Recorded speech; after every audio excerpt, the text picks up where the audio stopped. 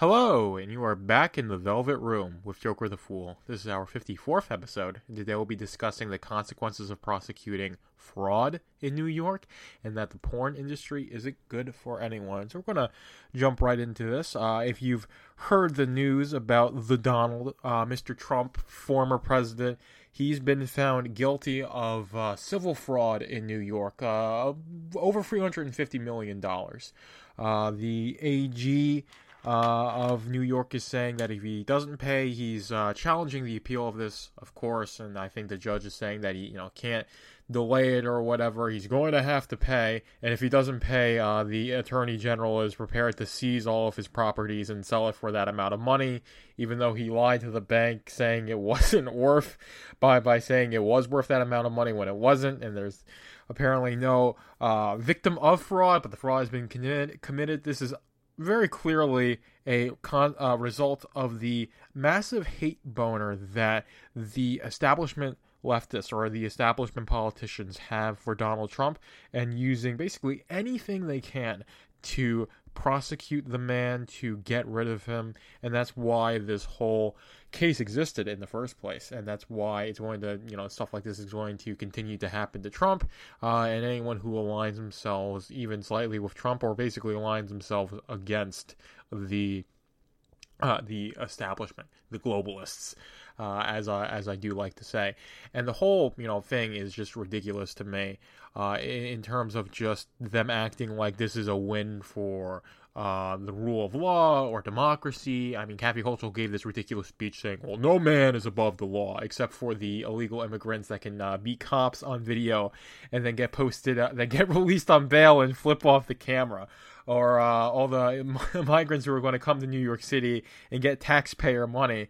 They can break those laws and be above the law, but Donald Trump can't. That's really the whole thing. If you're trying to be a law-abiding citizen and live in a moral, legitimate way, they're going to throw the book at you if you have anything to say or do against the state, and they'll let criminals run scot-free. They'll let people engage in this degenerate behavior if they toe the line, or they're high enough on the progressive stack, or basically anything that allows them to enable the destruction of society, so they can use that destruction of society to enrich themselves. And of course, you've got people, I think someone like Kathy Hochul is basically just a plant who's just pushing the agenda forward, and doesn't really have much of a say in it. And of course, I think she's happy with it being one of these really catty old women that just loves to wag your finger in your face and tell you what to do and how to live your life. So I'm sure she gets off on doing all this crap, which one of the many reasons why I'm going to get the hell out of New York. But the other thing with this whole thing is that, well, if something like this can happen, to Trump, then everyone everyone who's got any sort of assets and can do business in New York is choosing to not do business in New York anymore. I think Remington is moving to Georgia, and they've been I think it's been literally centuries they've been manufacturing guns in New York, and they're moving to Georgia. And this is a whole wave of business owners saying, well, after this, I can't trust the state of New York to deal with me in any sort of impartial or unbiased way, so I'm just going to move to a state that isn't going to do shit like this. And you're going to see even more of an exodus of New York, of all the people who have the ability to be productive, to do anything meaningful with their lives. They're going to leave. So, it's coming from the business owners that have wealth and power and influence and want to maintain that, and then I have to give it to the state ran by these harpies that have no intention of being unbiased enforcers of fair common law. They just want to use the state vindictively to enrich themselves and their cronies. And they're going to move to Florida and Texas and New Hampshire. Hell, even places like South Dakota or North Dakota, or hell, even out of the United States entirely. It's just not going to be in New York, because New York is again proven itself. The state of New York has proven itself to be not a state you want to have give any sort of influence over your your life, your business, or anything like that. So that's, the business side. And again, this is just more proof for anyone who's Republican, on top of the ridiculous cost of living, the fact that, when the COVID 2.0 comes around, they're going to be all in on the lockdowns and all these sorts of things. So it's just another nail in the coffin for anyone with any sort of sense or logic to get out while the getting is good with New York. And that's my plan, being someone who's in New York. I'm definitely looking to get out very soon. I got some stuff tying me down, personal stuff, but when, I can get the hell out of Dodge, that's what I am planning on doing. But I think I've gabbed enough about that topic. I could go on about how much I hate this great state of New York all day, or its government.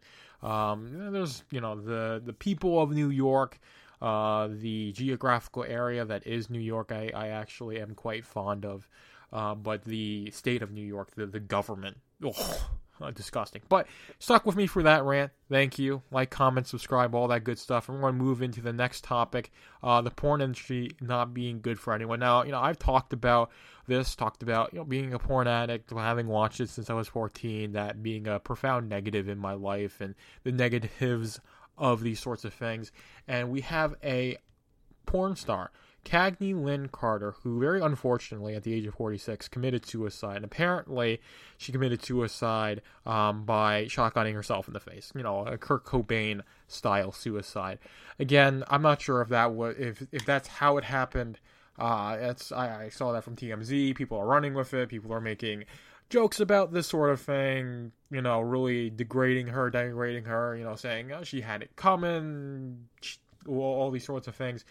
But fundamentally, I want to talk about how the porn industry is not good for anybody. It's very harmful to the producers and the consumers of the content. I mean, you can look into how porn affects your brain, how it's very detrimental to your ability to form healthy sexual relationships, be able to conceptualize sexual boundaries, to be able to experience like proper arousal with an actual partner when you're just sitting in front of the computer, just frying your brain out to whatever ridiculous crap the hub is going to spit at you. And the fact that there's this whole psyop of trying to push transgenderism and homosexuality onto as many people as possible, including children. But there's that whole thing. But on the producer side, you have people like Cagney Lynn Carter, who was actively on OnlyFans. She was doing these live streams. She was having sex with random men, or that's what she was going through on her Twitter account, saying. And when you live in that sort of degenerate lifestyle, when you're being sexually immoral, or when you're just transacting the most intimate act you can commit with another human being, that being the act of having sex, that degrades your self, and that degradation reflects on every aspect of your life, and it's something that a lot of people can't take. That's why they're all on drugs, they're all partying and doing all these sorts of things, just try and get away from this thing that gnaws at their soul, that they're doing these sorts of things. And a lot of these, these girls, these women that get into the porn industry, they get trafficked into it, and then they get basically gaslit and blackmailed into liking it, quote unquote, and keep doing it. Or there's ones that just basically get groomed into it, or they just start doing it and then there's no turning back, and then you're just living this degenerate lifestyle where you're just trying to dopamine hit yourself through your life, and that's not good enough for a lot of people.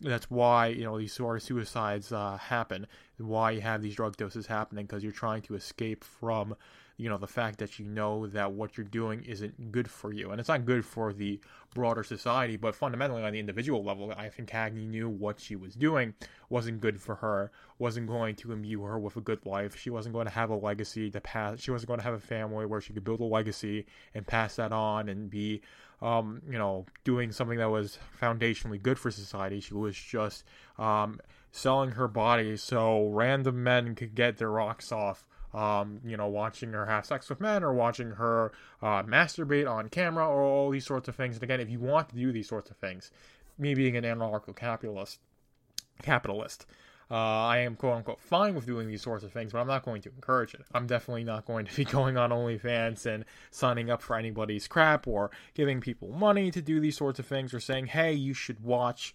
porn, you should be masturbating. If you get horny and you've got no other release, I do think if you have that energy and you don't have the ability to have a sexual relationship with a committed, healthy partner, you should channel that energy into other things. And that's definitely what I try to do.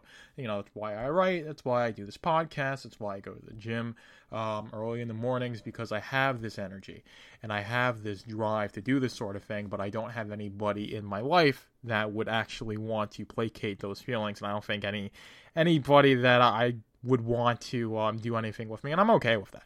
But I have this energy. I have this desire, and I can, a lot of the time channel it into healthier things. Although it's not always possible. You slip and you stumble, and that's all okay. But the whole point, to bring it back to, Carter, is that she knew she was using her sexuality in a very destructive and unhealthy way, and she felt that. Whether that was something that was actively in her mind or subconscious, and like I said, gnawing at her, and that's, I would say, one of the things that drove her to doing what she did, which is very unfortunate. And I'm not going to be the one to say, oh, she got what was coming to her, or this is a good thing, or society is better. No, this is a bad thing, because she could have realized what it was doing was wrong, stopped doing it, encouraged other young women to not get into the industry, and she could have lived a productive, healthy life. But now, that's not possible. We've lost some human potential in her, because she, unfortunately, had some sort of issue, this pain that she was feeling, and the solution to her at the time was suicide, which is, again, a very unfortunate thing. And I got a bit of a broken record, but I don't, think that we should revel in the misfortune of others, generally. I'm not really one for celebrating the death of people unless they do something, even the people who do stuff that's extremely egregious, I'm not really for celebrating their deaths, full stop. Of course, there are other people that'll say it's a good thing, or you're talking about like war criminals and rapists and pedophiles. I'm not really going to be like, well, it's a bad thing that they died. But to put like Cagney Lynn Carter doing porn on the same level of those people is fundamentally ridiculous. She was just someone who was navigating the confusing, degenerate culture that we live in. This is how she felt the need to do it, and she could not deal with all the blowbacks that come with being in the porn industry, and then come with being a person that lives that sort of lifestyle, and she took her own life.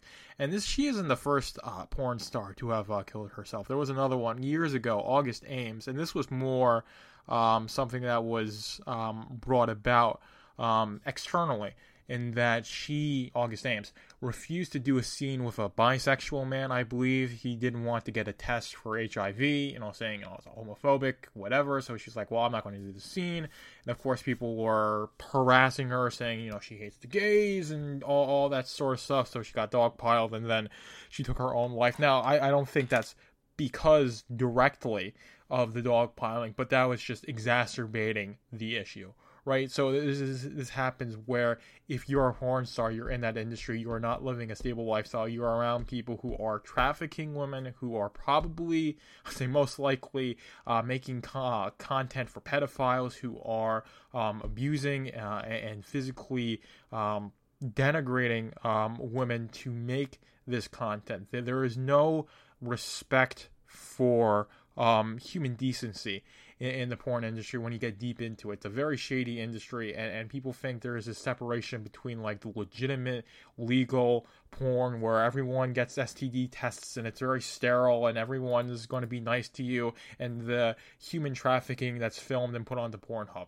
They're very intertwined, and they are very intertwined, and when you go and you support Pornhub and all the sites that MindGeeks has, you are supporting that aspect of the industry. Girls Do Porn was on the front page of Pornhub, and they had this class action suit, not class action, but like FBI criminal charges, dozens of girls that were trafficked into doing porn, because it was always like, you have to get new girls, you have to flood the content, because there's just such a demand for it that it becomes profitable and feasible to engage in human trafficking, rape women, and then film it, and then sell those films to people who either don't know it's non-consensual or know that it's non-consensual, and because of the complete abolition of sexual boundaries from the porn industry, and the fact that we've got this dehumanization, and that we've made